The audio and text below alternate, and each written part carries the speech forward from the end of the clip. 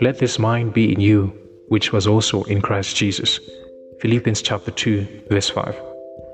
There's no example of true humility or humbleness that we can learn from than that of Jesus Christ, God's incarnate Word.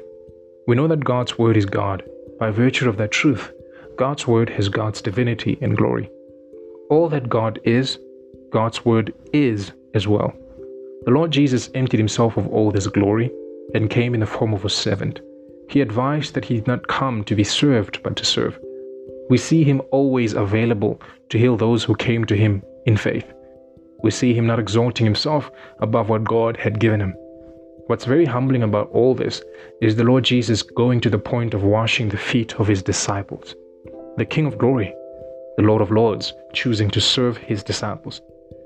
The kings and leaders of this earth like to be served and to exercise their power over their servants and subordinates.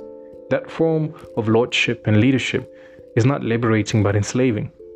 Even when the church, or the ministry gifts for that matter, decide not to serve as they were created to, they give birth to slavery in the body of Christ. People no longer get to know and experience the Lord's heart, but the church is enslaved by what's meant to liberate them.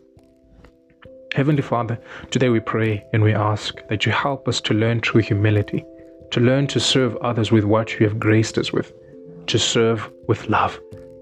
In Jesus' name, amen.